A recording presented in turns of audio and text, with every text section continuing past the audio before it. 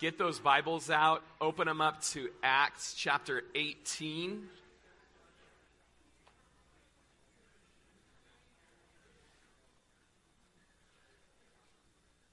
And as we get started here, Jacob, why don't you throw the map of Paul's second missionary journey up? In chapter 18, we come to the end of Paul's second missionary journey and the beginning of his third missionary journey. So we've spent the last few weeks over there on the left side of your screen, on the west side of the map, in the region of Achaia. Paul has been in Athens, reasoning with the philosophers there. And then today in our verse 1, we'll see him go to Corinth, just across that channel. And then he'll pop across there back to the pink Asia, over there to Ephesus. And so that'll kind of set us up for Acts chapter 18, knowing on the map about where he's at. And so in Acts 18:1, after these things, Paul departed from Athens and went to Corinth. So the author of the book of Acts, Luke, deliberately describes how the gospel spread by what was called the gradual establishment of radiating centers or sources of influence. There's these certain parts as we go through chapter 17, chapter 18, where there's these important cities that the impact of the gospel kind of explodes there, and then just that shock wave goes out from there to the important places of the earth because of the influence of these towns. So Athens, the last 2 weeks there in chapter 17, was the intellectual center of the ancient world. Remember, it was where Socrates, Plato, Aristotle, Epicurus, Zeno, they all had expounded their philosophies from Athens there. Remember, Athens was known as the birthplace of democracy, had 3 famous universities there. It was known to be one of the most distinguished places in the world, and the gospel had just reached there in chapter 17. We saw some of the first Christians there. And then today we're going to come to a city called Corinth. Okay, now, as you hear some of these names today, you're going to hear of Corinth. People that live in Corinth are Corinthians. We're going to read about a place called Ephesus. People that live in Ephesus are called Ephesians. And now you're thinking about in your Bible, there's books of the Bible called 1 Corinthians or 2 Corinthians or the book of Ephesians. And those are just letters that were written to these places where the gospel has impacted and churches have been established. And now there's tending going on to those churches through the pastor and apostle Paul. So Corinth now would be the next big city where the impact of the gospel radiates and impacts the world. It's was more, not so much the intellectual center like Athens, but the commercial center. It was, I don't know, you guys remember back in the 80s and the 90s, the massive store called Emporium. Anybody? I mean, Emporium, for me, that was where the rich people went and shopped, you know. I bought a pair of Nikes at Emporium once, and there was a piece of plastic on them. It slit my leg open. I had to have stitches, and my mom walked me back in there and showed him my leg and was like, we need some satisfaction, you know. And they're like, can't help you, you know. That's why I walk with a limp today, thanks to the Emporium. But Corinth was known as a world-famous emporium. For long, Corinth was this commercial, political, it was the naval rival of Athens, so kind of a rival of Athens. In 146 BC, there was an anti-Roman revolt that happened, and so they lost. And so for reprisal of that, Corinth was leveled to the ground by the Roman general, I don't say this name much, so Mummius. And the site there of Corinth just lay uninhabited and derelict for a century. But in 44 BC, about 100 years before Paul is there, the city was refounded by a guy named Julius Caesar. Ever heard of him? And it was given a status of a Roman colony with the title Laus Iulia Corinthius, or Corinth, the praise of Julius, okay? Some wonderful, interesting things about Corinth. And why don't we throw some pictures up here, Jacob? There's just some random pictures that will just kind of, as we slowly go through, and you can go back to whatever you think is fitting, Jacob, as I read this. But a couple different historians here, F.F. Bruce and Stott, tells us that Corinth was situated close to the Isthmus, which joined mainland Greece to the Peloponnesian Peninsula. So let me help you out here, because I know there's a map of when things work, they work, right? There's a neat map. There we go. That's the one that I was looking for. A map that shows just the distance there. And this Peloponnesian Peninsula, which joined mainland Greece to Europe, it commanded the trade routes in all directions, Corinth did, not only north-south by land, but also east-west by the sea. For before the Corinthian Canal was cut out for 3.5 miles across the isthmus, there was a slipway along which cargoes and even small vessels could be hauled, saving 200 miles of perilous navigation around the southern tip of the peninsula. So this cool little canal was created 3 miles here, where ships were able to get through and safely, rather than the 200-mile trip around. And even when the canal wasn't there, they used to just haul boats, roll boats and haul boats across the land there. So it was a very important hub there for traveling and for shipping cargo. So Corinth had 2 ports. If you look at the map of Corinth, Lakem on the Corinthian Gulf, and Centria on what was called the Saronic Gulf in the east. So it had these 2 port towns on this tiny little section. And so, as Stott says, thus through its tow harbors, Corinth bestrode the isthmus with 1 foot planted in each sea, which led Horace to call it Bimaris, or two-seed. You've heard of two-faced? You two-faced. Well, Corinth was 2-seed, right? Had 2 seas there basically within the city. And so it was a very important city. As you study history, you study where cities develop and grow. Ports and harbors are incredible places for cities to thrive. F.W. Farrar imagined Corinth's marketplaces stocked with cosmopolitan goods. He says Arabian balsam, Egyptian papyrus, Phoenician dates, Libyan ivory, Babylonian carpets, Cilician goat's hair, Lycaonian wool, Persian slaves. If trade could radiate in all directions from Corinth, then what else could radiate in all directions? The gospel, right? So it was this incredible missions hub there in Europe. And then by the end of the day, we'll see Ephesus, another city, famous also for its commerce, but it would also be a principal religious center of the Greco-Roman world. And so with Athens, Corinth, Ephesus, these 3 major cities of the Greco-Roman world, all of them in different degrees centers of learning, trade, and religion, and the Lord's going to impact each of them for his kingdom. So Corinth is where we're at today. We saw a little of the geography there. It has this incredible canal passing through it, but it was the capital province of Achaia and was known for its wealth, for its sensual excesses, and that included worship of the goddess of fertility, Aphrodite.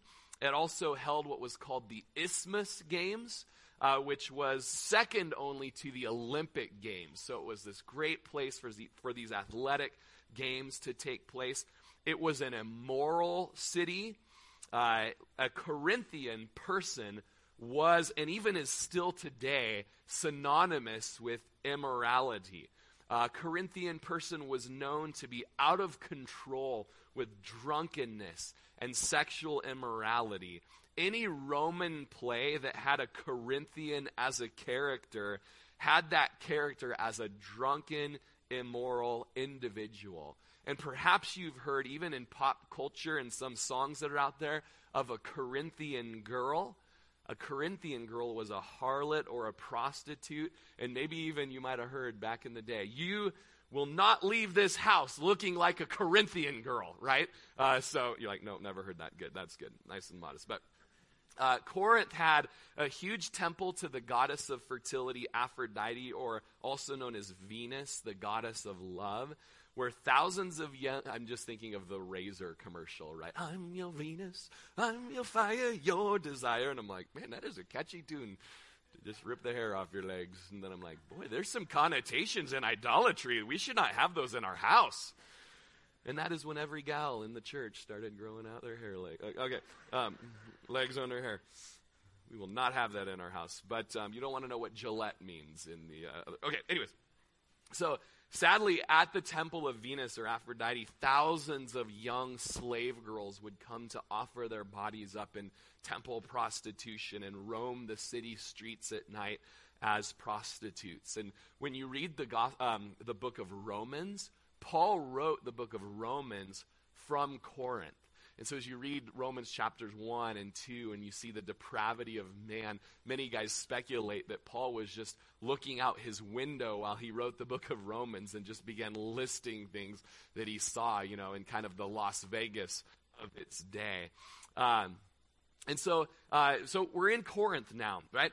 And verse 2, and he found a certain Jew named Aquila, born in Pontus, who had recently come from Italy with his wife Priscilla, because Claudius had commanded all the Jews to depart from Rome, and he came to them. So we have new characters introduced to us in the book of Acts, Aquila and Priscilla. Now, in my younger days, I always had a hard time knowing which one was the gal, right?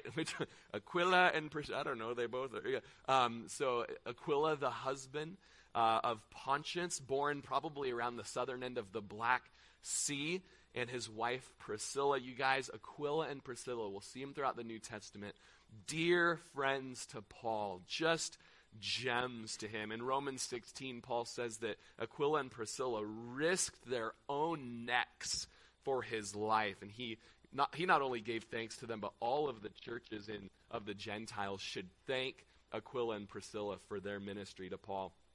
And then you see in 1 Corinthians 16 that at the end of his letter to the Corinthians, and so now we're in Corinth, right, today. He's writing to the Corinthians, and he says, hey, Aquila and Priscilla greet you heartily in the Lord with the church that is in their house. So when you greet someone heartily, it's like that double-handed handshake, just really shake people really good. And that was Aquila and Priscilla, just like, we remember you, Corinthians. We remember Acts chapter 18, and we just miss you, and just our love goes out to you. Just, keep living for Jesus. And, and also they were known to have that church in their house. So I was just over the other day hauling some cows away from the Barnes home, Caleb and Julie Barnes, and they were just, I had forgotten that they were hosting a home group at their house, and as I went in for a egg burrito, breakfast burrito from them, they were talking about how they host the home there, and that they're just so thrilled to be a part of our church, and as just like-minded, having a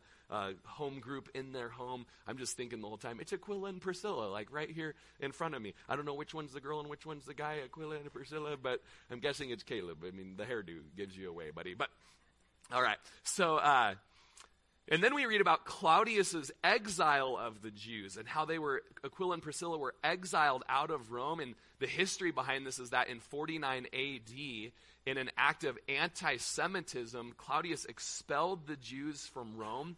He had a hatred for the Jews that spread throughout the whole world. And the Lord is going to end up using what Claudius and Satan meant for evil to help expand the kingdom of the Lord. The historian Centaurus writes about Jews being expelled from Rome because of riots that developed over a man named Christus.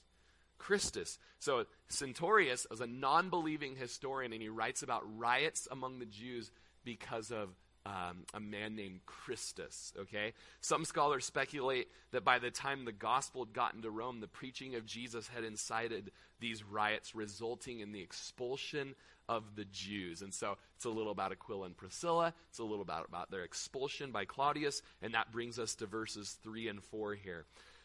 So because Paul was of the same trade as Aquila and Priscilla, he stayed with them and worked, for by occupation they were tent makers. And he reasoned in the synagogue every Sabbath and persuaded both Jews and Greek. So Paul was a tradesman, very good for ministers to have a trade under their belt. When I was done with school of ministry, I felt like I was probably going to be called to a small town and I might need to work to support my family as we did ministry. So I went to a trade school. I went to welding school and only did one term of welding, although I did it as a youth. But in college there, before I was called on staff as a pastor and have been on staff at a church ever since. But just to have that idea of a tent maker, we often call it, or that trade, so that we are not a burden to the people and we can work and serve and minister out there and be lights in the world as well. But it's interesting, though, that Paul, Aquila, and Priscilla were all tent makers. That ended up being a convenient connection between them all. Some commentators prefer, instead of tent makers, you guys might appreciate this, that Paul was a leather worker or a saddler. Anybody? Or like, oh yeah, where's Len Babs, and Brad Mastery, and, you guys are like, who are these guys? These are saddle makers in our local community. Geez, what's wrong with you guys? You don't know your saddle makers? Okay. In fact, I heard that another saddle maker just moved to town. Anyways, so leather work, saddle. Paul was I think we can establish Paul was a cowboy. Okay. So much so that Paul was the ancient Levi Strauss. Okay? So, because another translation of this is that Paul was possibly a cloth worker, and it's at least plausible, though not proven, that Paul wove a coarse fabric from the thick goat's hair of his native Cilicia, called in Latin cilicium. It was used for curtains, rugs, clothing, as well as tents. And so if you know anything about Levi Strauss and his upbringing, like he basically created denim. And when he moved to San Francisco he's from Germany, and when he moved from St. Louis, I think, over to San Francisco, he just was selling this denim by the yards for tents, right? For all kinds of coats and wagon canopies and all that stuff. And then another guy came up with the rivet, like the rivets in clothing. And you guys are like, are we here to learn about Jesus or Levi's? I think Levi's would be a good thing to spend our time on today, okay? So, but another interesting thing, though, is they partnered up together with the riveted jeans or whatnot. And I just was reading today that Levi Strauss was a Jew and was a very generous man who gave to orphanages and colleges. And so it was just interesting. I was like, Levi's like the modern day Paul the Apostle, right? I don't know where he was at with Jesus. But so we see Paul, selling his wares, or being Levi Strauss over there in Corinth, and using his job as an opportunity to minister to the love of Christ. And it's just a good notice here. We don't have time to really get into it, but Paul worked regular jobs and still found time to reach and to preach to the people. And there's many verses in 1 Corinthians, 2 Corinthians, 1 and 2 Thessalonians, where Paul talks about how he worked with his hand and he didn't want to be a burden to anyone. And even though he had the right to take a wage from the people, he didn't do that for their own sakes. And then by the time Silas and Timothy will meet him in Corinth, they're going to bring a big offering from the Philippian church that's going to free him up to be able to do ministry without the tent-making work kind of from this point on. But there's some good theology, there's some good ministry philosophy in how Paul worked with his own hands, but we're not really going to spend much time on that today, mostly because it would make you guys thrust me out of my office here and get a job out in the community, and we don't want to talk about that right now. So anyways, man, Rory's down at the Chevron a lot these days, helping people with their windshields. Yep, it's all right. And so in verse 4, we see that he would spend time kind of on the off time reasoning in the synagogue every Sabbath and persuading both Jews and Greeks. So this is the second time we see that Paul reasoned with people. He argued with them, he conversed with them, and had dialogue. Remember, we've seen this in the past, but it's good to be reminded of just when we share the gospel and we're a light in the community, it's good to spend time just reasoning with people and just having reasonable conversations. We don't have to get in hot debates, but just have reasonable conversations. See if people will dialogue with you. In the Greek, that reasoned is the word dialogeto, and it means to present a thoughtful, sound, logical concept. So it would just be interesting to say, hey, can I just have a reasonable conversation? I want to just bring something before you and present a logical concept before you. Let's talk about Jesus, okay? And it says also that he would persuade both Jews and Greeks. Now, the word persuade there is in the continuous text and tense and refers to this ongoing process where there was acceptance of the reasonable presentation of the truth. So these people would accept the presentation of the gospel to them. Verse 5, when Silas and Timothy had come from Macedonia, Paul was compelled by the Spirit and testified to the Jews that Jesus is the Christ. So you see there this phrase, after his buddies showed up, then he was compelled by the Spirit. And oftentimes that's what happens when you're out there being a light. And, I know how it is. You're just at work and you're like, man, I know I'm supposed to share the gospel, or I'm on my team, or I'm walking the dog and I come across these people at the park every day and it's just kind of awkward and I don't know how to, the Lord knows, right? He's sympathetic to us. And it's interesting, though, because then there's those times where it's just you're walking the dog, you're getting the mail, and then there's this one time you're with that person that you see, and you're compelled by the Spirit to share the gospel. So there's no, guilt trip on you. Just know I'm supposed to be a light. Just know I'm supposed to share the gospel. Just be praying for that person. Lord, open up the door. And it's incredible because there's some times where you're like, I am compelled by the Spirit. Now is the time that I'm to open up my mouth to this person. And with that compelling comes the power to do it. I can tell you from personal testimony.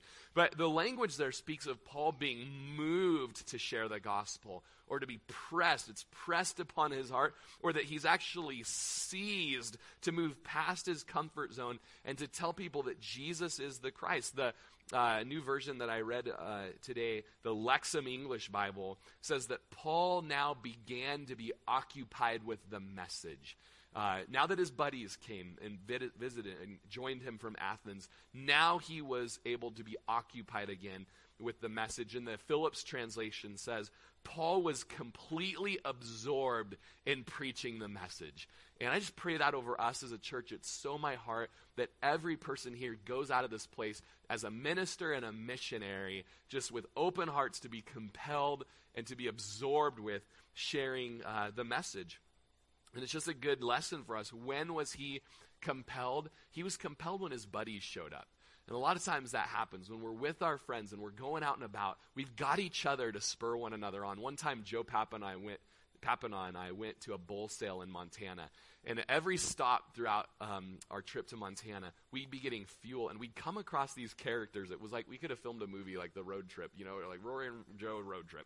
And we're just at these, we got guys coming and they're like, will you buy me some pot, And I'm like, hey, I'm not going to buy any pot, but can we pray for your body, because they're hurting. And they're like, I need some pot for my body. And I'm like, you know what? We all need pot for our body. No, I'm just kidding. You don't need pot, bro. You need Jesus. And so we got to pray for healing and minister to these guys. And we're going to a saddle shops, and we're going to these saddle shops. We're looking at buying saddles, and we're just sharing the gospel with guys. Just incredible. And just having Joe there and me there, we both were like we're both cheering each other on that we would be sharing. When we're at the gym, Chris and I, and we're working out at the gym, we're just like, here we are.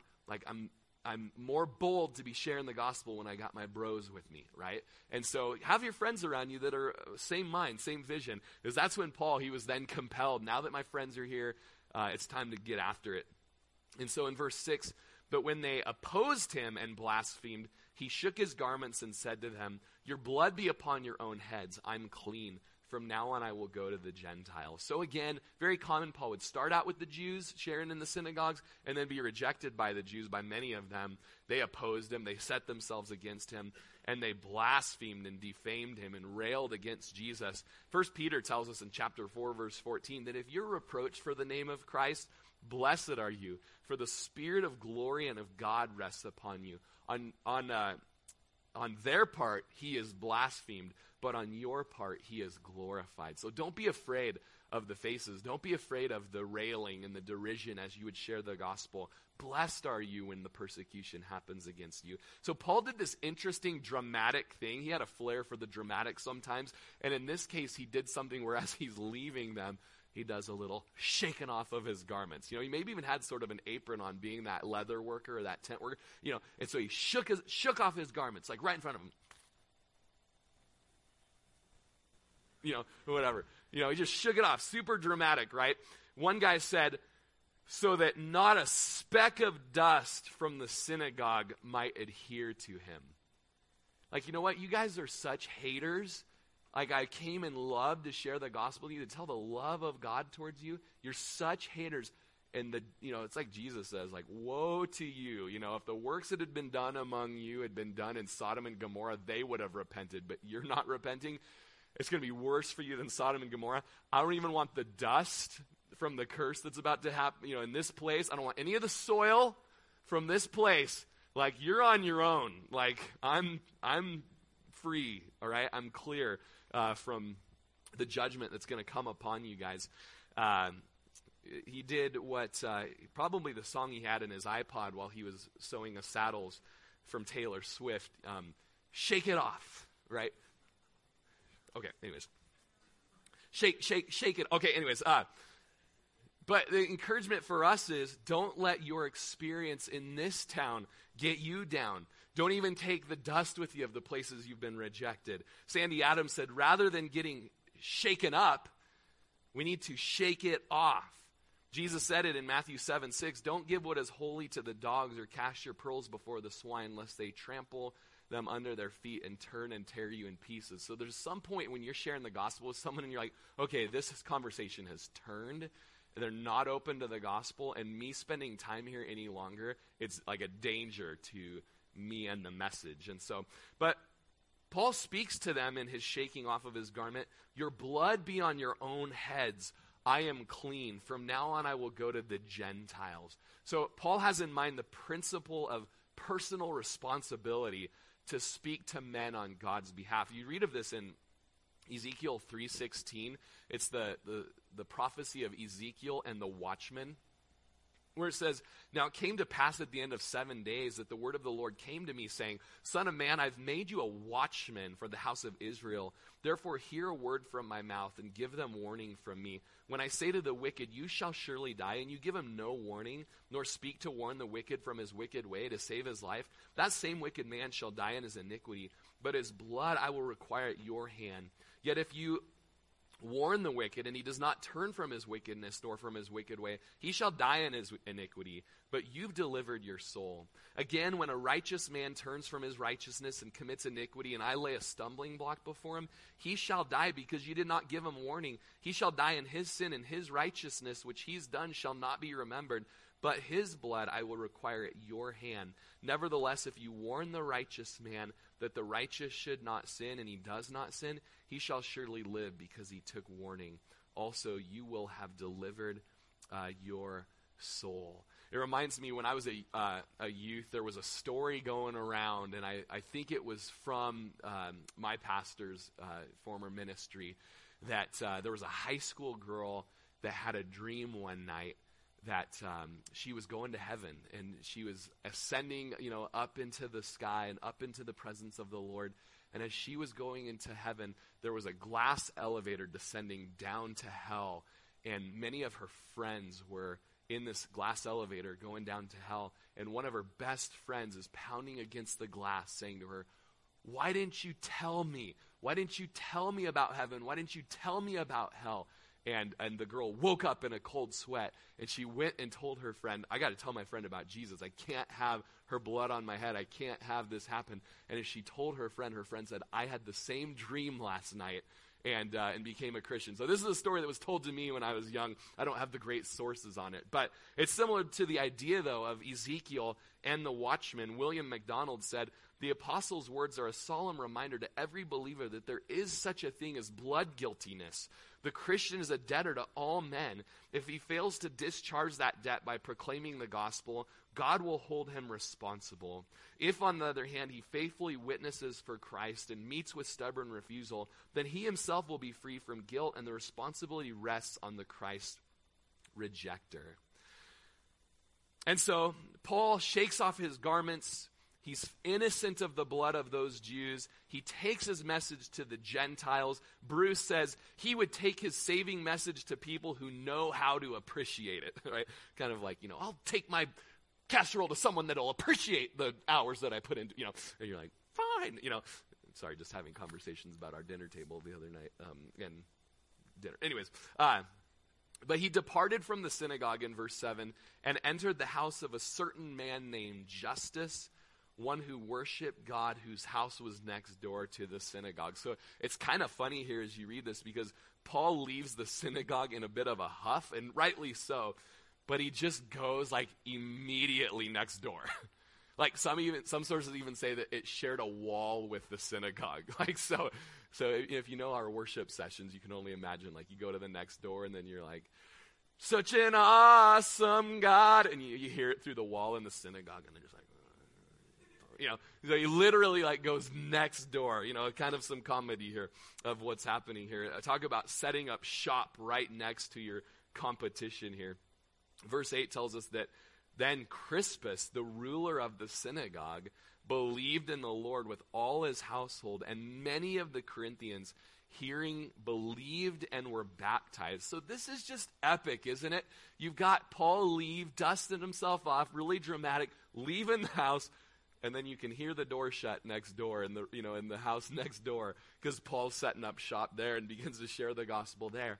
And Crispus, the synagogue leader, you can just picture him like, oh, I'll walk up tonight at the synagogue, you guys. Yeah, it's cool. Yeah, see you guys. Have a good, yeah, okay.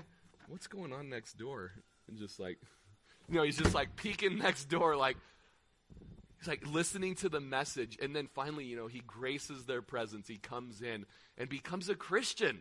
Like, this is incredible that the ruler of the synagogue becomes a Christian, Crispus the Christian, and his whole household gets saved. A mighty victory for Christianity. Him and his family were instrumental in the revival that would happen at Corinth. Now, you might notice this incredible phrase at the end of the verse, that many of the Corinthians, number 1, heard the word. Number 2, they believed. And number 3, they were baptized. There's 3 great, steps in evangelism. You give them the word, give them the message, give them the gospel. They believe the gospel. They receive the gospel. They trust and believe and receive and obey the gospel. And then as a response to the gospel and the saving work in their life, they make a public declaration in the water and show that their sins have been washed away and they're born again to new life. Bruce said the Lord had begun swelling the new community. There's a good type of swelling that happens here.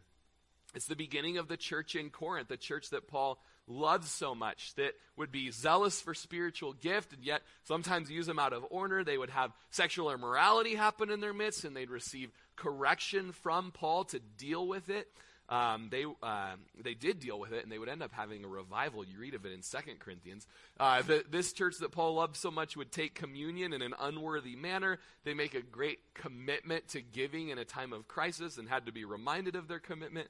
It's the beginning of the church that had their struggles, but was still a wonderful light and lamp in the world. And then in verses 9 and 10, Paul has this vision in the night. The Lord spoke to Paul in the night by a vision and said, "Do not be afraid, but speak and do not keep silent, for I am with you, and no one will attack you to hurt you, for I have many people in this city." So what an encouragement. How many of us would the Lord say the same thing to today, that you don't need to be afraid in your situation, in your trial? I'm with you. Someone said that Jesus fortifies Paul here with 3 vitamins. Number 1, the vitamin of presence, the vitamin of protection, and the vitamin of promise, of success. There are over 7,400 promises in the scriptures, Chuck Swindoll tells us. And one of them is that even though I walk through the valley of the shadow of death, I will fear no evil, for you are with me. Your rod and your staff, they comfort me. So why would Jesus take the effort to show up to Paul in this post-resurrection vision and say these things? Do not be afraid, but speak and do not keep silent. Why would Jesus tell Paul, do not be afraid? Because Paul the apostle, just like us, experienced fear. He tells us in 1 Corinthians 2:3, I was with you in weakness, in fear, and in much trembling. R. Kent Hughes says there had been culture shock in Athens, and now Paul experienced moral shock in Corinth. Its sweat and perfume and grit smothered Paul's righteous soul, and he became depressed, or he became afraid. So the pattern for Paul throughout all of his missionary trips basically went like this. He'd preach, revival would happen, and he knew somewhere down the line a good old-fashioned beating was going to happen to him. He'd get to a point probably where he'd say, you know what, I'd rather not be beaten this time. I'd rather not have to go through the conflict. I'd rather not go through the injury, be stoned, be imprisoned, be beaten with rods, all this tough stuff. I'd rather not. And yet the Lord shows up and said, don't be afraid. In this city, I'm going to show you how I got your back, okay? And so there's this great promise to him to not be afraid. Don't be afraid. And I just feel like there's a word for us today because many of us are not in the same place as Paul as far as, afraid that we're going to get beat up for telling people about Jesus. But there's other things going in your life, and the Lord just wants to speak to you and encourage you today. Don't be afraid, for I am with you. And if you look in 2 Chronicles chapter 20, verse 12, and I have the text there for you guys. Long story short, you guys, Judah was going into battle against 3 armies bigger than herself, probably 3 million men coming up against Israel, and they were doomed. And there's this great passage where King Jehoshaphat declares a fast, and he prays out in 2 Chronicles 20:12, "O our God, will you not judge them? For we have no power against this great multitude that is coming against us, nor do we know what to do, but our eyes are on you."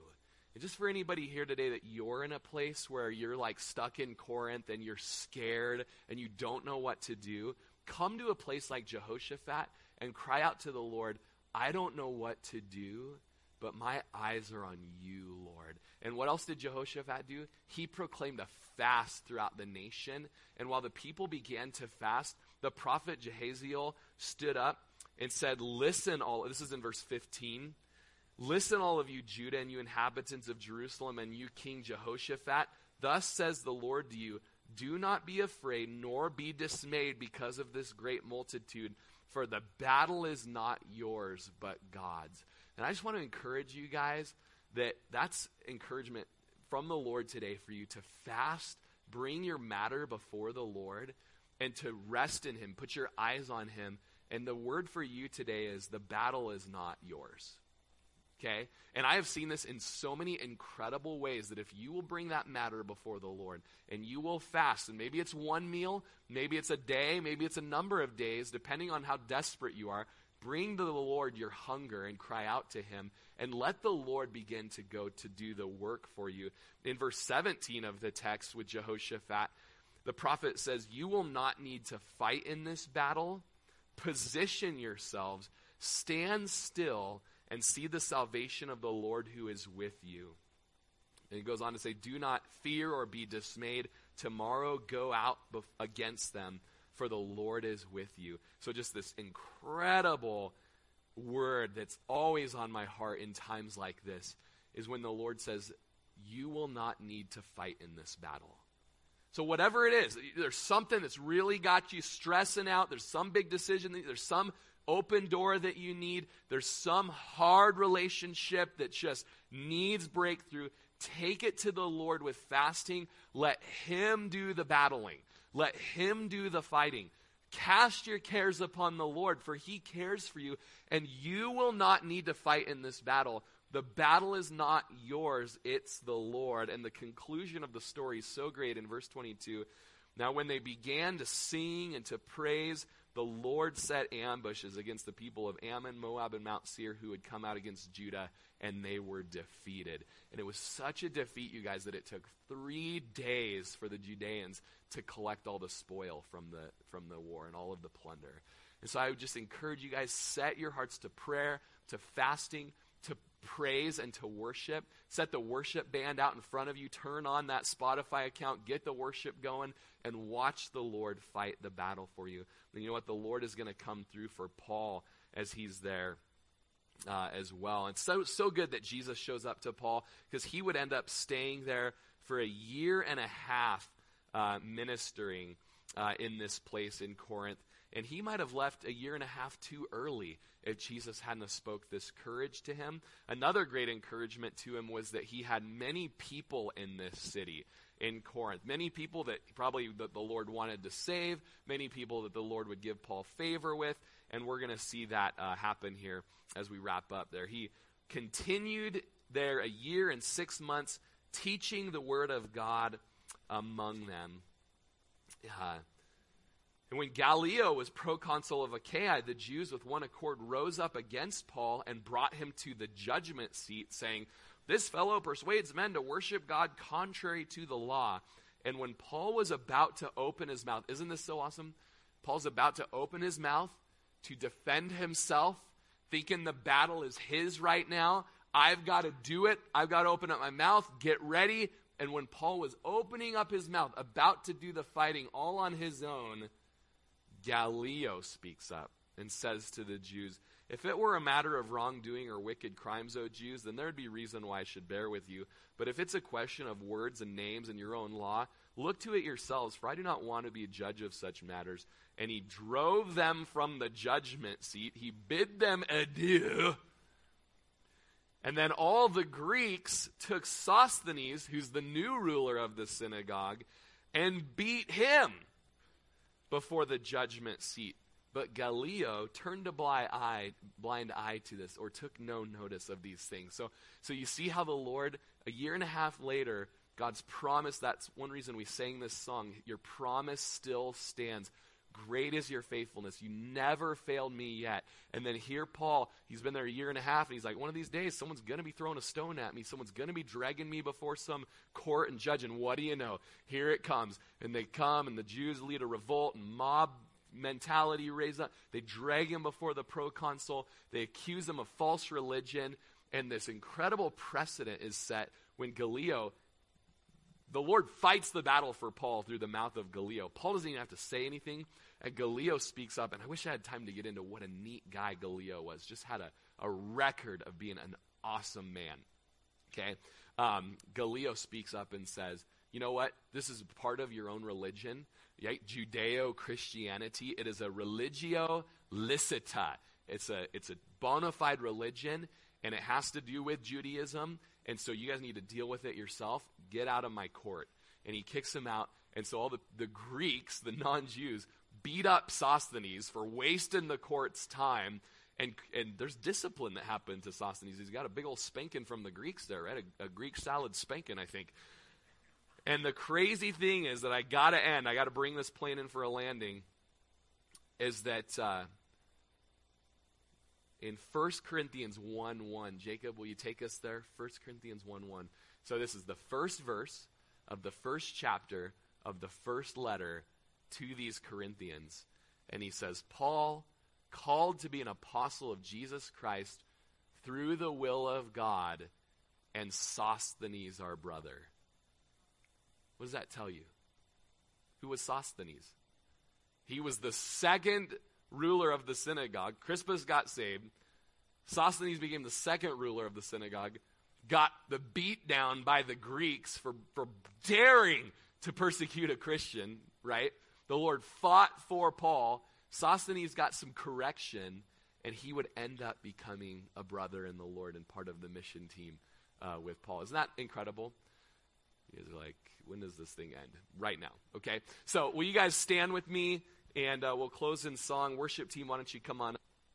We're going to have just the home group leaders and their wives come up front and just be available up here to pray for anybody that's going through a period in their life where they're afraid. You're anxious, you've got stuff going on that's just, you need the Lord to move a mountain. You got relationship issues, big decisions, conflict, just tough stuff that's causing you to lose sleep at night and just be anxious over decisions and the expenses and all these things. And there's the word for the Lord for you today is just don't be afraid. Don't be afraid. I'm with you. Bring it before me. Pray, fast, trust in me. Let's give it over. And the battle's not yours, it's mine. And you won't need to fight in this battle, but position yourself. Just position yourself and watch me win the victory. And so if that's you today and you just need prayer, I want to invite you up to get prayer from some of these ministry leaders in our church. And we'll close with this last song. Amen. We'll close with that today. God bless you guys. Stick around for some fireside fellowship time. They're 10 minutes in over there. They're getting all the sprinkled donuts, you guys. So get in there, hang out for some fellowship and coffee. And love you guys.